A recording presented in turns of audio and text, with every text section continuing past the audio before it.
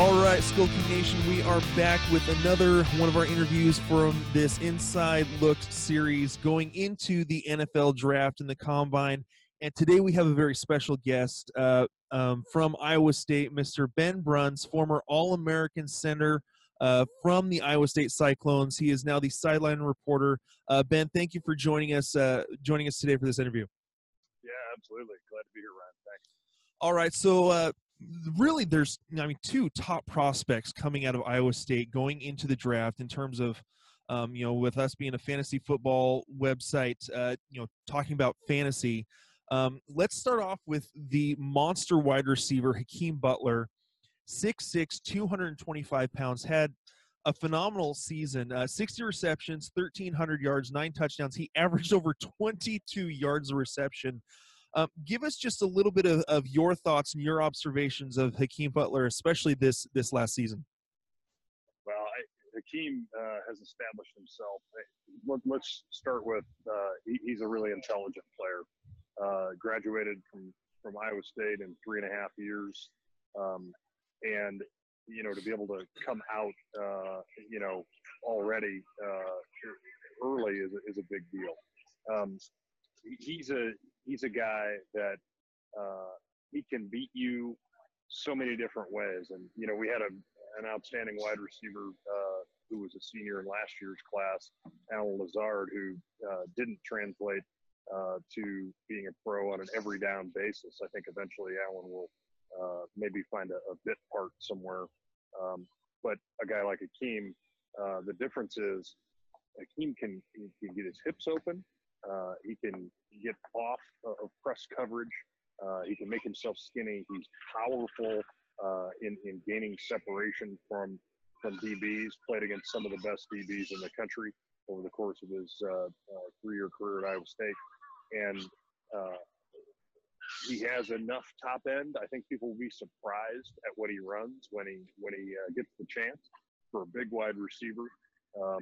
He will, I think, open some eyes about his speed. He has such long strides that people don't think he is as fast as he is, but able to change his body in the air, huge catch radius. I think he has the opportunity. How he may be seen in terms of where he goes, the kind of team that he goes to play for. He is a legit outside threat as a wide receiver. If he has a weak spot, it's that he had a handful of drops in his career, and typically not on a third down situation. He makes clutch catches, but first, second down, that's an area that the NFL will want to see him improve. And but he can do things that few others in our league, which is a league that has tons of great wide receivers, have the capability to do. Yeah, I think the one game that really stands out to me is one that I actually was sit down and actually watched on ESPN was the game at Iowa State this year against Oklahoma, and his strength breaking through tackles. I mean, while you could say it was partially poor tackling from Oklahoma, his power getting through some of those tackles from the defensive backs, and then once he got through those tackles, like you said, his deceptive speed, just plain running away from everyone. He does, in the open field, you can actually see he does have a very good speed, especially for a guy who's 6'6", 225. I mean, that's a lot to handle a guy that size who can also move fast. I think the other thing that really stood out to me was his strong hands. You mentioned especially, making the clutch catches on third down and stuff. His hands, especially in traffic, because he's able to use his body so well, he can make he's made some outstanding catches. His highlight film is full of them. Yeah, he's got a touchdown catch against a little later in the season in a home game where it's a one-handed catch. He's upended somersaulting into the end zone, and the ability to get the ball inside the pylon and hold on to it all the way through huge impact on the ground it's just mind-boggling. He can snatch the ball out of the air, you know, in ways that you just don't see anybody else do. He was built specifically for this spot. Yeah. Another thing, you know, you talked about I remember watching that catch on his highlights. A couple other things that really stood out to me, you know, obviously because of his size, he's able to high point the ball well. You know, he doesn't necessarily need to out jump defenders. However, he can out jump defenders and then reach over defenders to still make the catch. You know, his ability to get up in the air to make the catch, use that frame of his, and then his, you know, I've noticed on some of his film, just his footwork on the sidelines has been pretty impressive to me as well. Just his ability to make sure he gets at least 1 foot in. Now, you know, once he gets up to the NFL, obviously he needs to get 2, but his knowing where his body is at and where his feet are at and able to get, you know, that 1 foot down, very impressive work on the sidelines. I think you're exactly right, Ryan. You know, and I go back to how heady he is, right? All of those things you just described are emblematic of a player who, you know, mentally is always looking for an edge. He's a hungry player. You know, I suspect that he won't go as high as everybody thinks he probably should, or as many people think he should. Iowa State prospects in the past have typically slid down draft boards. And if that's the case, he could be an absolute steal in somebody's fantasy draft because Hakeem Butler will catch touchdowns in the NFL. Yeah, like, you know, like you said, he with his size and everything, he is going to be a weapon for someone. Now it may take a couple years to get there, but definitely he is going to be a lot of fun to watch and see how he grows in the NFL and to see what can come of his career. Yeah, absolutely. All right. Excited about it. Let's go ahead and move on to the running back David Montgomery. I've seen, you know, I'm in a couple of different draft day chat boards, and I've seen David Montgomery anywhere from listed as like the number 6 or 7 running back to the number 1 running back in this draft. Just how people are viewing their tape and everything. Montgomery's a special player. 5'11", 216. He runs with power. Finished this year, you know, 1,200 yards rushing, 13 touchdowns. Can catch the ball out of the backfield. 22 receptions this year. I think it's 58 catches over the last 2 years. Give us just a couple of thoughts on David's season this last year. I think David's season, you know, was what many of us thought might happen if the offensive line play wasn't great, and we were hoping for a breakthrough in offensive line play for him. But the reality is, Iowa State's offensive line has been one of the lowest performing run blocking units the last couple of years, and yet they still have a 1,000-yard rusher in David Montgomery 2 straight seasons. And you know, David really, we don't know how good he can be as a pro, especially with a talented offensive line in front of him. He has had to make so many guys miss in minus yardage situations from the snap of the ball that he really can't trust the hole that he's supposed to attack or the scheme that has been deployed in his own look. He has to second guess everything and sort of create on his own. And you know, that I think will take a little bit of time for him to break that habit or build that trust with, you know, an offensive unit that is better up front running the football. But the NFL gives you so many reps and so many opportunities for that. You know, I think he has some of the intangibles of a guy like James White in terms of his versatility catching the football. I think he can be a great third down back as well as first and second. He doesn't have game-breaking speed, and so that's a piece that in many cases, you know, the NFL looks at as a limiting factor. But he gets better as the game goes on. He's as gritty of a player as I've ever seen. An absolute fierce competitor.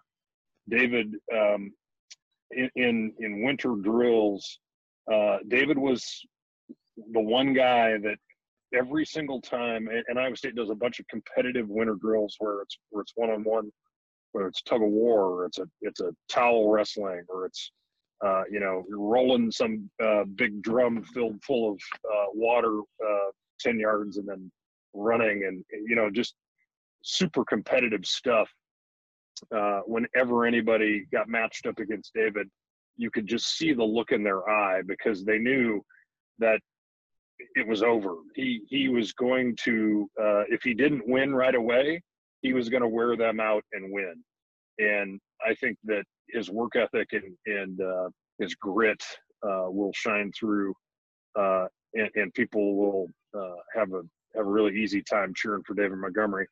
And I also think that in the right system, he can be a very productive guy. But he's got a little bit of baggage from having to make all those guys miss right up front early on. Yeah, you talk about making guys miss. Watching some of his jump cuts, he showed that he doesn't necessarily have that breakaway speed. He has enough to get to the edge. He can be slippery. I saw that. He runs with a wide base. And while I'm not saying that he has the same kind of style as a guy like Marshawn Lynch, the way that Marshawn Lynch runs is he runs his feet a little bit farther apart, not so, in line, and it helps him keep that wider base so that he can take some of those hits. And I was seeing a little bit of that in Montgomery's running style, that he seems to keep a little bit, stay lower, keeps a little bit of a wider base, so he keeps his balance a little bit better and is able to bounce off some of those tackles. Just something that I noticed in his running. That's a great analysis and a really good comparison. David is a absolutely punishing runner, and yet he's got the ability to pirouette and put a hand down and stay up. He constantly throughout his career surprised defenders in how he wasn't down. The entire defensive unit would stop playing at times, and it would be a 3, 4, 5 times a season kind of thing, where everybody's sure he's down and he's not, and the officials about 50-50 would would have him play on, and when he did, it usually meant another big play. He has the ability to take contact in the hole and come out with plus yardage. The last couple of years, by far the most productive running back in the NCAA after contact. And sadly for us, he had a lot of contact, but he can do things that are not, that seem superhuman at times. Yeah, he definitely he showed a lot in the game tape that I've seen. Not only again the jump cuts, the willing to take on defenders, dropping his shoulder into a linebacker, shows that strength that he has. And at 5'11", 216, he's not a little guy either. And on top of that, you're watching a couple of the plays, especially on the goal line plays, his ability to jump over the line to get into the end zone, showing not only his strength but also his athleticism to go along with it. You're right, Ryan. He has a nose for scoring plays.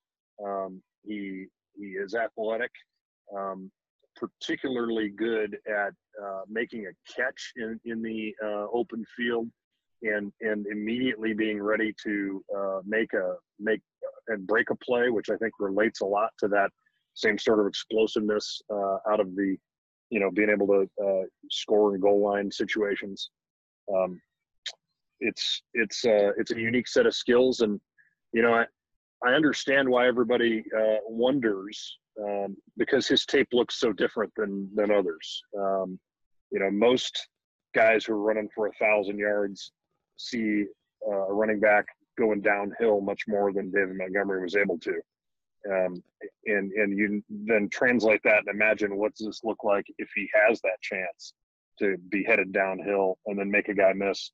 There's a handful of games where Iowa State's offensive line really dominated the football game, and in those contests, his his production goes way, way up, because now all of a sudden he's making a safety miss in the hole and breaking a huge play. And when he does that, you'd be surprised by how fast he actually looks. Yeah, it's I'm looking forward to seeing what kind of system that both Hakeem Butler and David Montgomery end up in.